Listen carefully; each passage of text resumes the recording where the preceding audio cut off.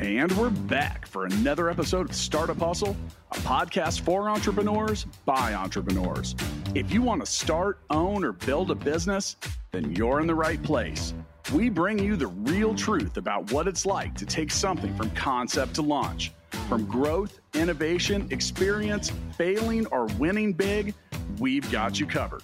So let's get down to business with another episode of Startup Hustle, brought to you by Fullscale.io.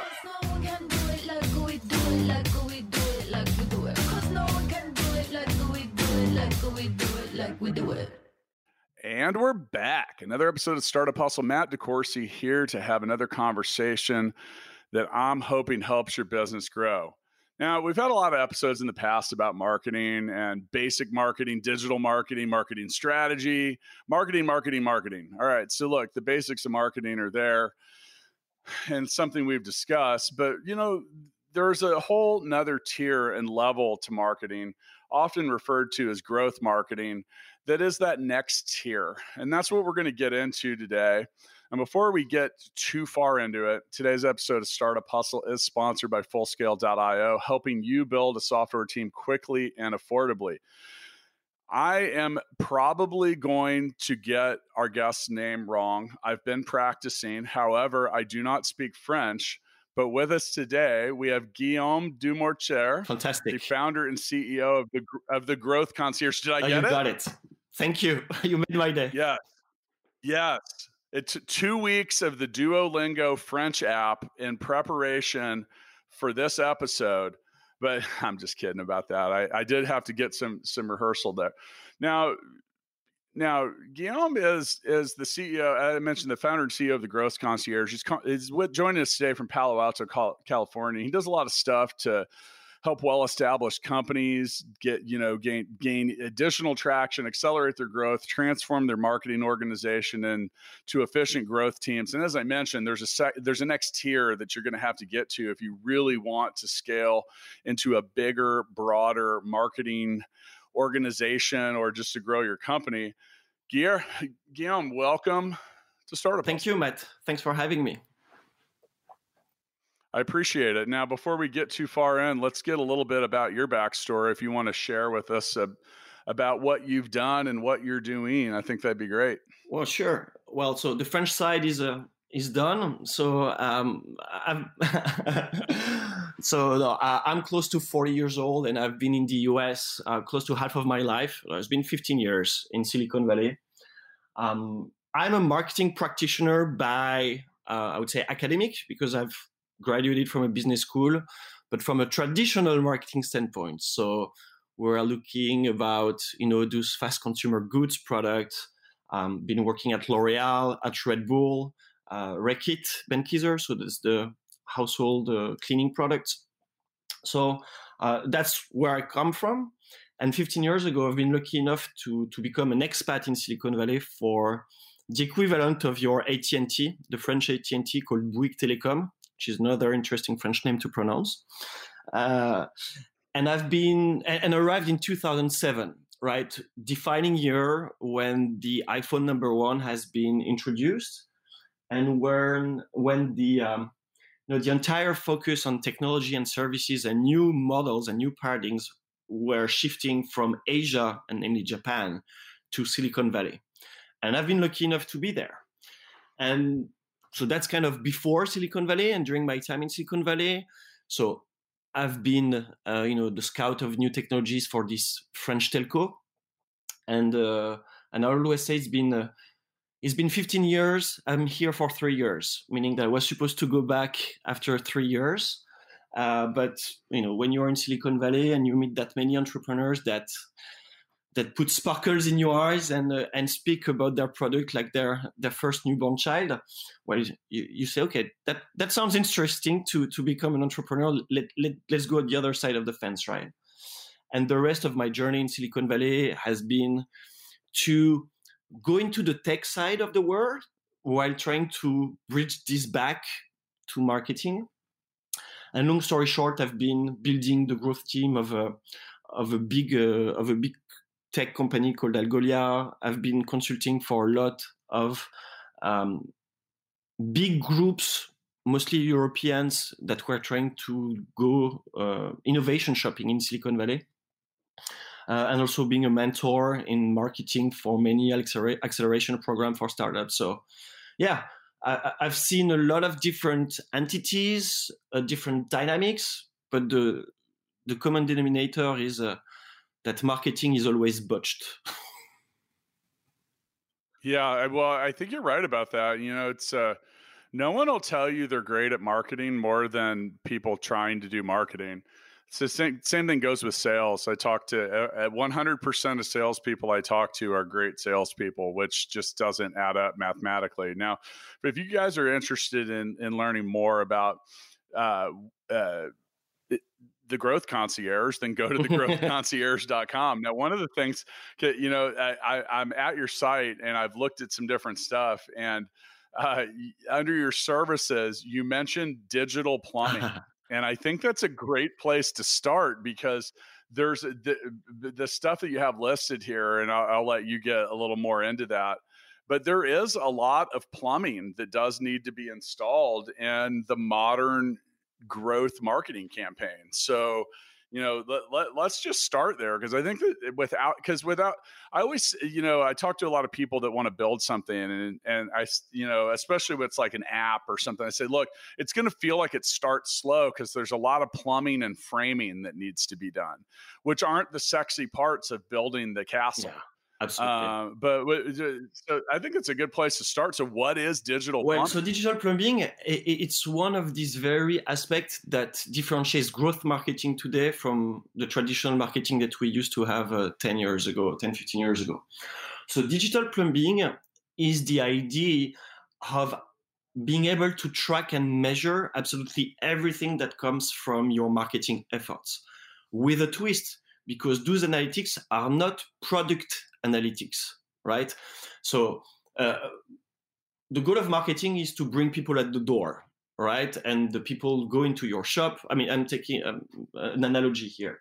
So you have this man that is yelling at you in front of the shop, is trying to get you at the door of the shop, and better yet, for you to visit the shop in a pre-COVID world, right? And the technicality of the plumbing means you need to be able to track every single source where people are coming from. You need to be able to measure that very click when they're submitting their form, you can count and read it on Google Analytics or another analytics service. You need to make sure that you're tracking pixels from the different ad platforms, be it a Google tag, be it a Facebook pixel, a LinkedIn tag. You need to make sure that everything is articulated so you have your funnel mapped, right? So it's one thing to design the funnel and design the steps, but more importantly, you want to be able to measure it at every stage of the way. There's a common saying that say, you are what you measure, right? So if you can't measure the ultimate outcome and the ultimate conversion or transaction on your buyer's journey, then you're missing the entire point. And more than ever, the algorithmic part of campaigns, be it paid or be organic distribution of your content, it plays a major role, especially for retargeting, remarketing those people. So, yeah, if I summarize, so it's your technical foundation to make sure that everything is on your radar, geared towards making sure that you have mapped your buyer's journey correctly. And I mean, like you said, it's impossible to track and see where progress is coming from without doing that. Now, I oftentimes play the layman when it comes to the show, and a lot of what he's talking about. 7 or 8 years ago, it was a little bit more of a pain in the butt to install some of this stuff on your site. The world of technology has accommodated that. I mean, a lot of people just have like a WordPress site or something like that, and there's widgets that'll help you install. These are just little snippets of code that go on your page or in different spots. They can be installed. I mean, even things like Facebook has Pixel and Google has tags, and there's a whole lot of different stuff. Now, the reason that's important, and as you get layers and layers and levels deeper in your marketing growth, you can really pinpoint where things are coming from, because it's one thing to look at a Google AdWords campaign and you can see what people are clicking. You're like, wow, that keyword gets a lot of clicks and they're not expensive. Well, the real question is do all those clicks turn into anything that matters? Because I've actually had situations where prior to installing tracking, I looked at a couple things and I said, wow, this really looks like it's effective and it's cheap. And then we installed tracking and realized that it never led to a conversion, thus making it the most expensive thing on the dashboard, not the most effective. And it's very easy to get. And that's another thing too, is, most with all of the different types of digital marketing out there, you can get your streams crossed very quickly if you're not tracking it. So now I have a question though, because one of the things is some things are really difficult to track. And you look at something like, because these tracking mechanisms, like for example, if I did an Instagram ad and I led it straight to the Apple podcast page, at that point, Apple's not letting me put a tracking code on their podcast page. So what's your advice for certain things that have kind of a dead end when it comes to tracking? So it's a very good question, because it revolves around, what you can control and what you can't. Okay, typically, and another example would be you have this great article about your company on CNN.com, but you don't want to spend money to send people there. Or maybe you want, but if you want to remarket this audience, how do you do? So I have two answers for that. The first one is the good old UTM tracking parameters. I don't know if Apple Podcast gives you the breakdown of the referral traffic from where the people come visit your podcast page, a little bit the same way they do with the App Store. Well, that's a shame, but podcast analytics are something. It's a hot topic, and I know a lot of actors are already pumping that.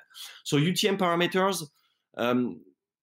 So podcast would be it's an edge example because of that. But I have the second solution will help you.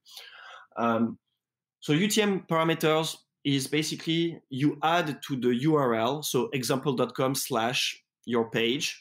You want to add those little pieces of code with a question mark, source equal, and a string that has source, medium, content, and all the stuff that you can add.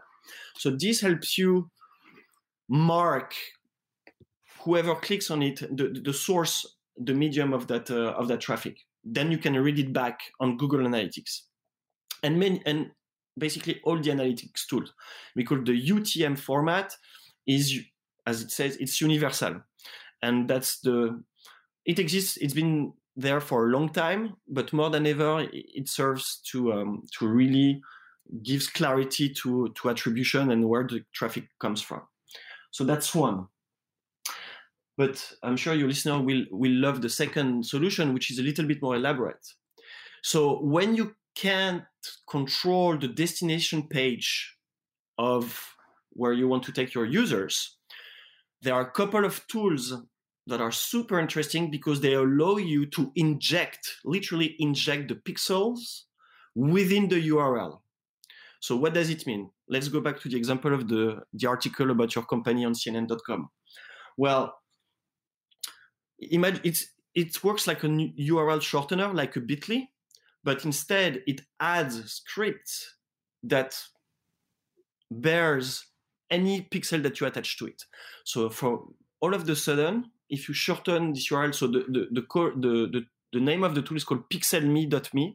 So pixelme.me, that's where you're going to find it, which basically allows you to inject your trackers within a URL. And what it does, so now you're able not necessarily to go after the people who ended up downloading the page, but you can narrow down this pool of people to the people who actually have clicked on that very URL. And the trick is you create a custom audience of the people who have exactly visited that URL. Does it make sense? It does. And that's, by the way, I always like to look up acronyms when we use them. I did not realize that I knew what a UTM was, And that, okay, a UTM is, if you ever like, say you click an ad on Facebook and you go to sample.com, and when you get there, it's actually sample.com / and then it's got like a gazillion 40 characters. Yeah, like it looks like a serial number or something. But the UTM is the Urchin Tracking Module. That's interesting. Apparently named after a creature of the sea. Wow. But yeah, and these trackings, it's like I said, some of the stuff can get kind of complex. Some of it's really straightforward. And you know, some of this stuff's really, really easy, because I think a lot of people start with something simple like a good old blog, a blog article, and that stuff, putting tracking code, you can literally follow someone around your website and see what their path is into being successful. Now, it does get a little bit more complex if you have like a software as a service type product, and you have to track them all the way to seeing whether or not they become a paying user. Things like tracking whether or not they sign up for a trial is a little more straightforward. But some of that, and that's, once again, this is why a lot of companies hire people like the Growth Concierge to try to help them demystify some of this. The thing that on a lot of this stuff, it depends on the depth and how broad your marketing campaign is. But a lot of the stuff, you only need to get it set up and get it right once, and you've got a pretty good idea. Now, it does require tinkering, but like I said, if it's something that you have a pretty straightforward solution for, it's pretty easy to deal with. Okay, so yeah, I had to kind of get into the what was digital plumbing. Now, I mean, a lot of this. And on your site, you're listing digital strategy, social media advertising, SEO, content strategy, Google Ads, web development, and digital plumbing. So you guys do a lot of stuff. I'm curious, and this is a preference thing. So a lot of us you mentioned being 40, I'm 45. So at one point, Google Analytics was about the only thing out there. Do you prefer that over stuff like Pixel, or do you use both? So for me, there are two. You need to make the difference between a session-based analytics tool and a people-based analytics tool, right? That's fundamental, because Google Analytics is session-based, meaning you cannot drill down to the exact user and kind of rebuilding the journey of that user. And the notion of session is very, it's a statistical aggregate, Google Analytics is not giving you 100% of the user. It gives you an extrapolated view of your metrics. And the difference between session and individual is very important, because imagine I'm browsing on said website, have a phone call, I stand up, it was a 5-minute phone call, I go back. Well, Google Analytics will count me as 2 sessions and 1 user. Okay, but people-based analytics like HIP or Mixpanel will count me as 1 user and will take me as the starting point of the entire journey, as opposed to a Google Analytics giving the entire overview. I think there is a reason why Google Analytics has more than 80% of product market fit answer. That infamous question like, how much would you be disappointed if Google Analytics would disappear, when 80% plus is the answer? So you can argue that they have product market fit. I think it's very important to keep Google Analytics as a main in order to be able to talk to anybody in the company. Because at the end of the day, anybody in the company will go back to Google Analytics, and maybe the product people will have their own analytics environment with different tools. The marketers will have their own setup. I think Google Analytics does a good job of, bridging the entire company and the different business units. With that said, it only works with the prerequisite of having the foundations right. And to your point, the most important asset that you can build from a marketing standpoint for your company is an infrastructure that is robust, and that's not necessarily heavy, but that is what you need for the now, as opposed to having everything and just figuring out what you're going to use today or this week or this month. So you work with everything from early stage startups to large corporate companies. How is your approach different for an early stage company as opposed to when you work, you mentioned like having worked with L'Oreal or and different companies in the past. Like how is your approach different for early stage as opposed to someone that's well established or perhaps already has an existing, like you use the word robust, a company that has a robust marketing team already? So there's the question of format and how you deliver the knowledge. That's very important for enterprise as opposed to smaller companies. I think the main difference lies into the fact that early stage companies are very hungry and eager to do stuff. So the cycle is very, very fast. They want to test, they want to iterate, they have this inherent mindset of testing and learning and adjusting. Bigger companies, they need to realign the knowledge. It's more necessarily, okay, what's new in the marketing world? How do we upgrade, the framework with which we're looking at marketing? What are the new tools and trends, of course?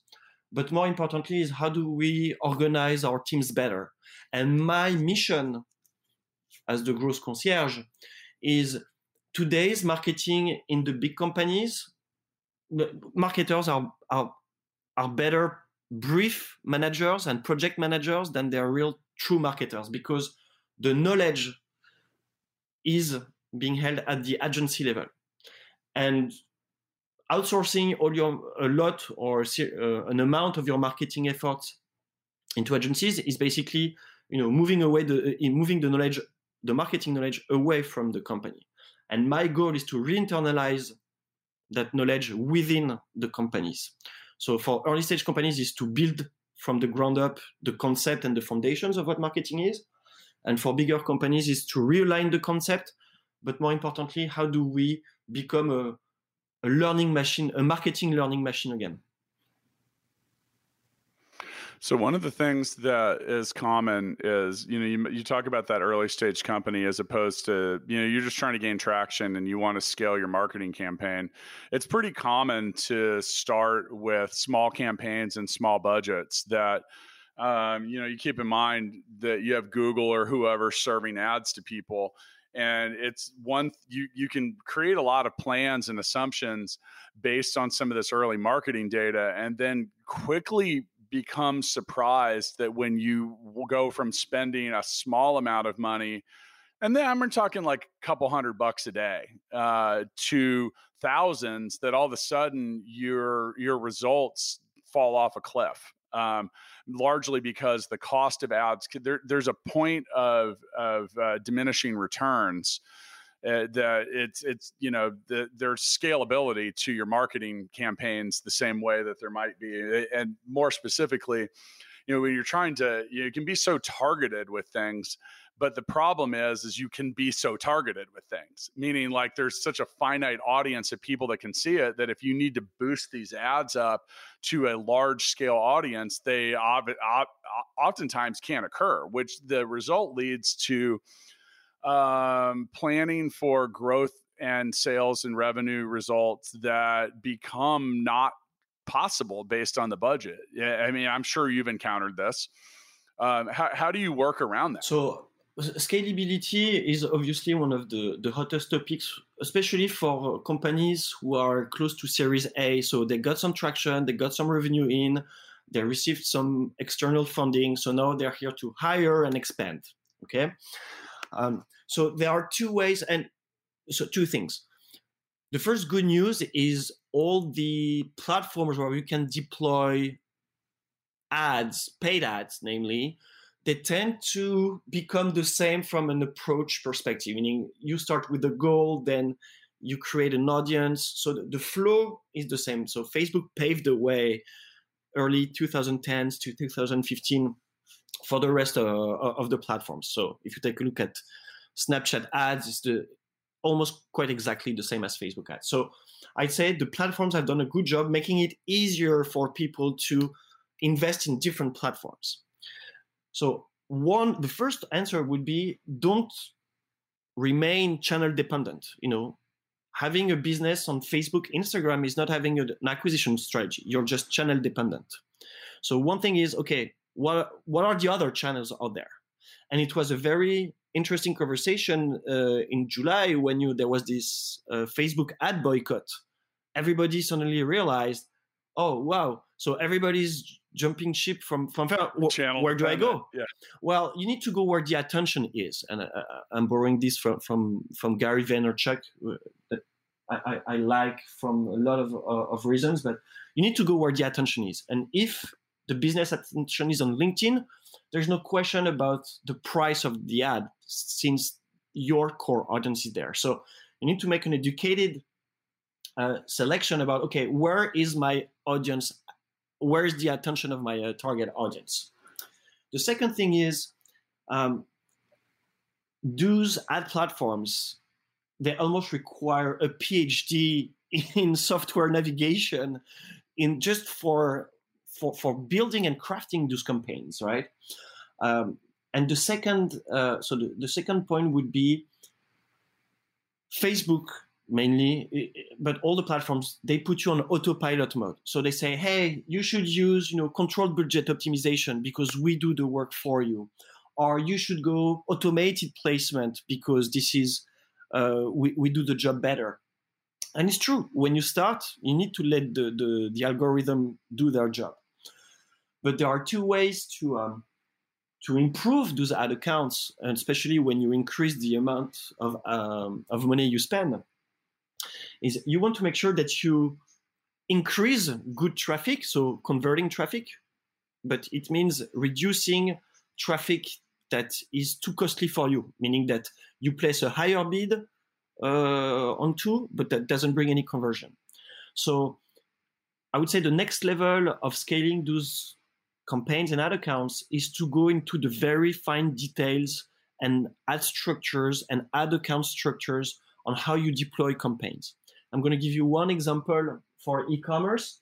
In e-commerce, you would do one campaign for awareness, one campaign for nurturing, and maybe one campaign for conversion.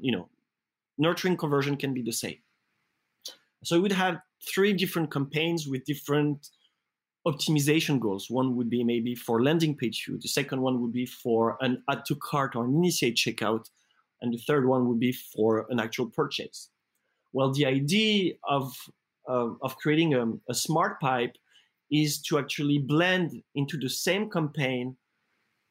In the first ad group, you have a generic interest group that goes very broad. And within the same campaign, you add an ad set that is dedicated to remarketing, meaning that within the same campaign, you have an auto-nurturing of the pools of audiences that you're dealing with. So that's one way to do it. Another way to do it is to go after the bidding cap and the system that allow you to put filters. You may have $100 to spend per day, but you're only interested in having a return on ad spend with a 3x.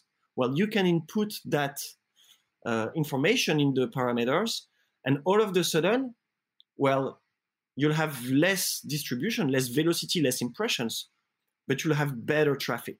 So that's going to help the system increase, the value point system that they have for your account, and to increase and give you access to more inventory and favor your ads, as opposed to, hey, here is a merry-go-round ticket, Facebook. The more I'm going to increase, the more I'm going to ride the roller coaster, right? Which is not what you want. This is a counterintuitive. The more you want to scale, the more refined you need to be, and the more duplicate you need to be, if that makes sense. Yeah, and what you're talking, with the auto placement of ads, in the past, I've warned people to be careful with that too, because there are some platforms that, in my opinion, they like to let you spend some money up front and then they magically get better. And yes, that's an algorithm working, but you do have to be a little careful with that. A lot of these platforms are set up to want you to add as many keywords as humanly possible, and that's not always the best option. What your approach, one of the things that I've liked and I've found success with the past is you talk about running. All right, so you take like Instagram or Facebook, which they have. Oh man, you don't realize how many different places both those platforms serve ads until you go to place an ad, because you have search, explore, stories, the right column, in group feeds, in article feeds, and in partner networks, and all these different stuff. And you go, wow. But one of the things is if you're and I've, test. Those are the first 3 words you need to know in marketing.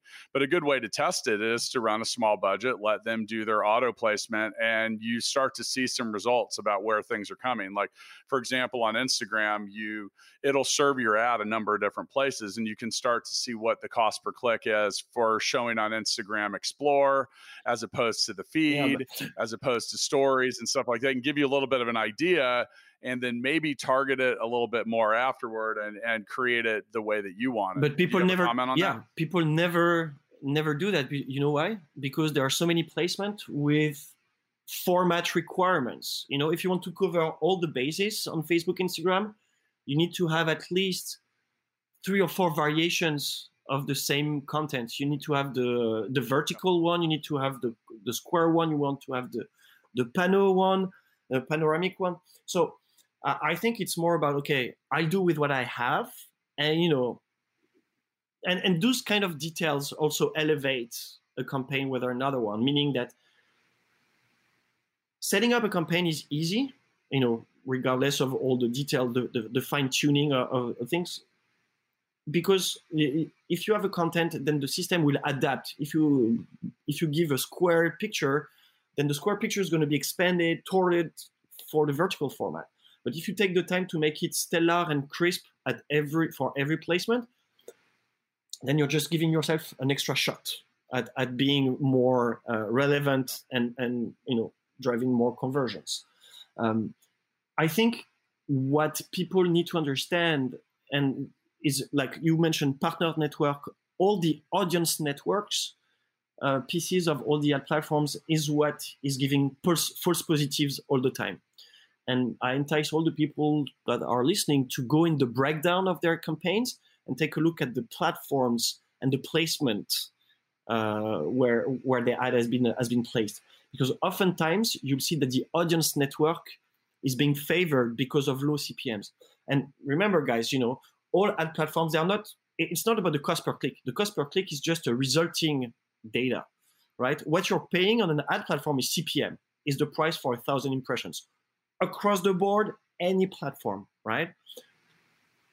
The CPC, the cost per click, is just the result of the CPM, the costs you need to pay to reach 1,000 of your target audience, factored by the absolute performance of your ad, so the click-through rate. And what you want to look at is not the click-through rate, is the link click-through rate, which is another nuance on how to properly read your performance. A click-through rate, when you look at the ads on Facebook, it's anything from I clicked on your profile picture, on your page name, on this read more.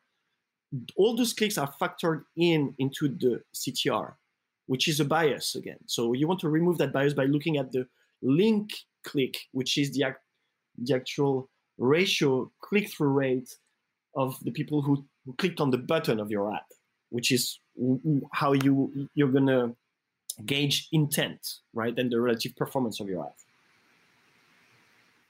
I'll give you a real world example, and I'll do that right after I remind you that today's episode of Startup Hustle is brought to you by Fullscale.io, helping you build a software team quickly and effectively. Now, what you're talking about is, your goal is to convert, and that's it. And one of the things, it's funny because if you listen a lot, you've heard me say this before. I talk to people all the time that say, "Well, I tried paid ads and they didn't work." And said, "Well, what do you mean they didn't work?" "Well, I had a whole bunch of clicks, but no one bought anything. Nothing converted." I said, "Well, the ad did its job. It got people to click. You might want to examine what happened on the other side." Do you have the plumbing right? I have Do you have the plumbing right? Yeah. Yeah, right, right. So, an example before we hooked up analytics is we did a couple early ads for this podcast, and we'd say, "Oh wow, we were getting clicks for 40 cents a piece," and we were leading people to a little link tree that said, "Do you want to listen on Apple, Spotify, Google, YouTube?" Stuff like that. Now, the price of the ads seemed very affordable, the clicks did, until we realized that only 1 out of every 4 visitors made it past the link directory. So an example was, we did a different ad, and instead, okay, so for example, if you click certain things on Instagram or Facebook, they're going to say, "Are you sure you want to leave Instagram or Facebook? Because that'll be a terrible decision. Why would you ever want to leave here?" Which is basically what they're saying, which stops a lot of people from actually leaving. Now, for example, if we only showed, 80% of people listen to podcasts through the podcast app on Apple. That's just what our analytics show.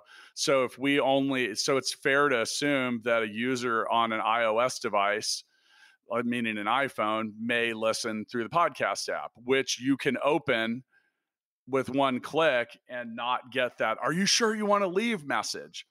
So while it would cost us twice as much to find a person to click on an iOS device, it's actually half the price, because a 40-cent click that took 4 of them to get someone through is really $1.60, not 40 cents. It's that you talk about those phantom metrics and those things that, like with the audience or partner network. And I've never been a big fan of the audience and partner network ads that run everywhere, because there's just a lot of info out there that, okay, look, whoever owns those sites and those partner networks, they benefit greatly from people clicking those ads. And there's a lot of opportunity for, I don't want to just throw the whole industry under the bus, but there's been a lot of impropriety in the past. And being someone that works in the tech industry, I realize it wouldn't be very difficult to click the ads on your own site.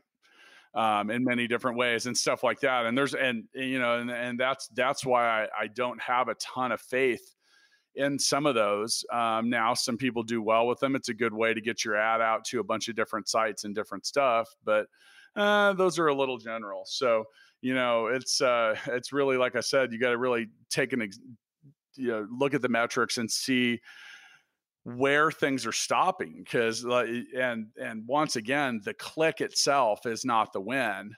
It does show that the job of the ad is to get clicked. And what you do after is a whole nother thing. And that's where, by the way, that's where most people fail, because they take them to a shitty landing page or something like we did. Like, I don't know, just something that the more steps, the worse.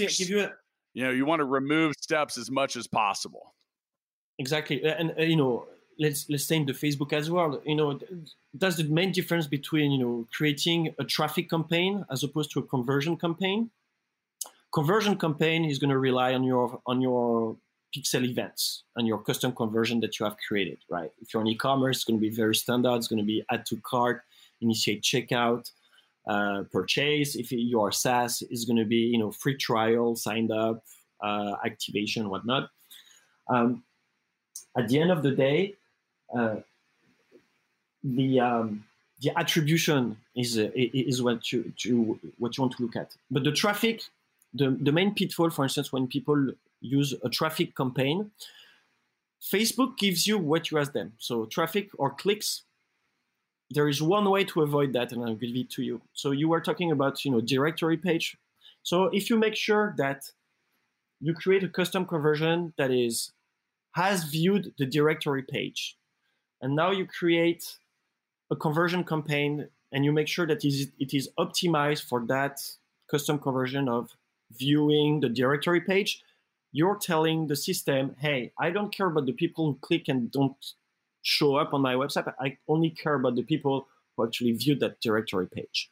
Okay, so that's granted that you have all your custom conversion mapped.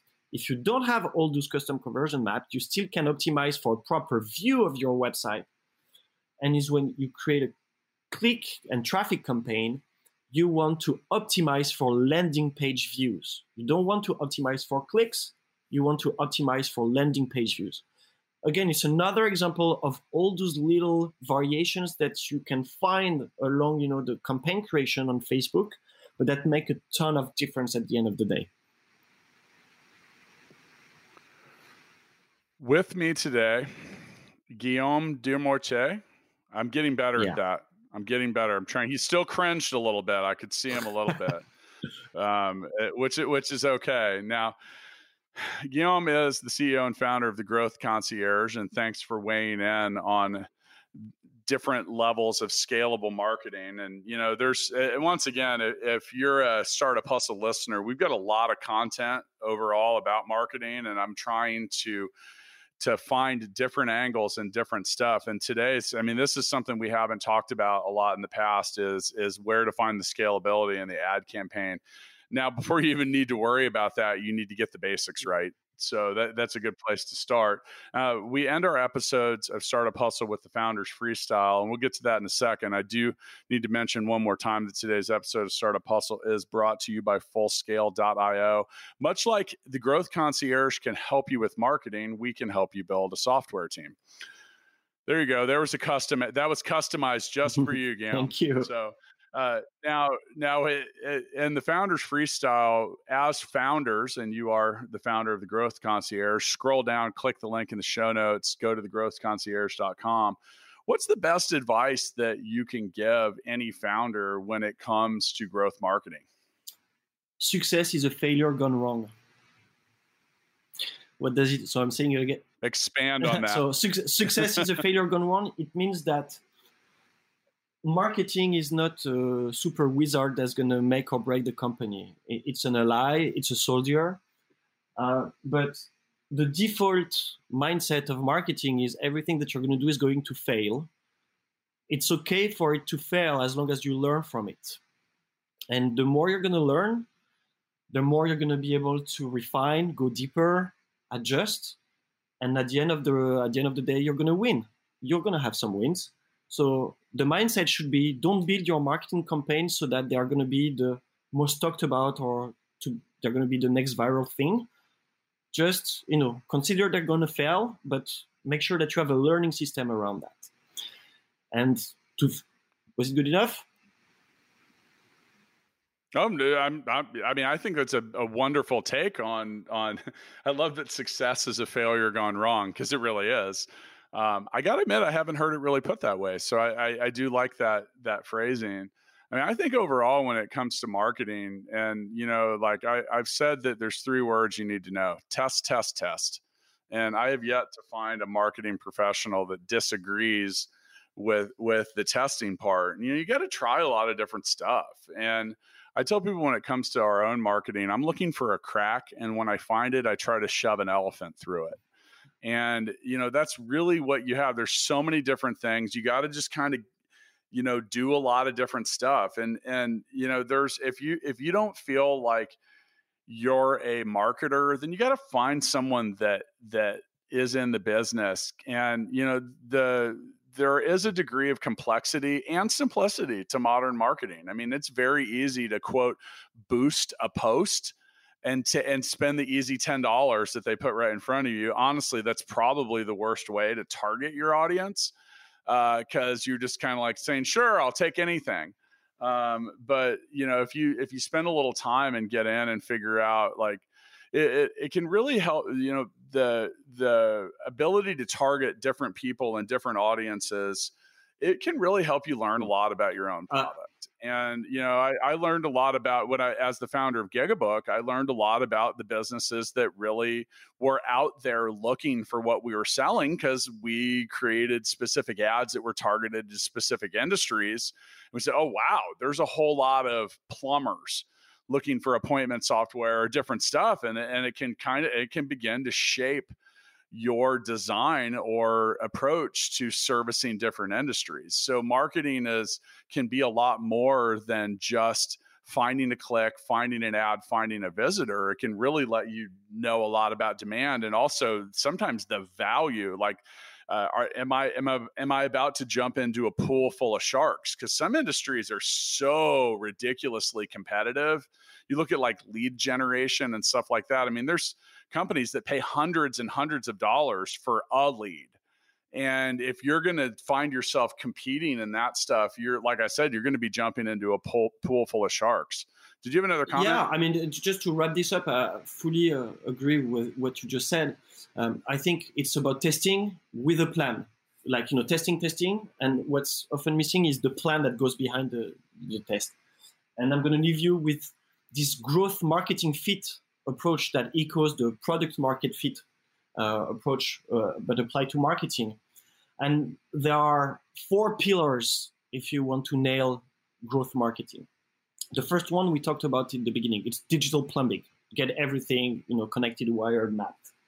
The second pillar is audience message fit. How do you make a message resonate to the right audience? So how do you recreate your target audiences in the different platforms? And how do you dynamically test the different messages against those different audiences? So audience message fit. The third pillar is content intent fit. You don't want to give a 50% discount at the first touch and first encounter with a potential buyer. So you want to understand the journey, the questions that your buyer has, and create content around that. And a big topic is called search listening. The tools like Answer the Public, where you reverse engineer the Google queries was being searched. So that's very critical to understand how you can deliver value at the right level of intent. And the last pillar is conversion channel fit, meaning that Facebook, Instagram are going to be great to build awareness, but it's going to be shitty for conversions, as opposed to maybe a Pinterest is going to be very interesting for the middle of the funnel and is going to bring some conversions, but it's never going to beat good old email or high intent based Google ads. So that's it. Growth marketing fit for you guys. Well, I love that. And I'm going to get back to failing so I can get a little bit closer to success gone wrong. So I'll see you next time. As long as you learn, Matt. As long as you learn. Bye, Matt. Startup Hustles brought to you by Fullscale.io, helping you build a software team quickly and affordably. Make sure you reach down and hit that subscribe button, then come find us on Instagram. See you next time.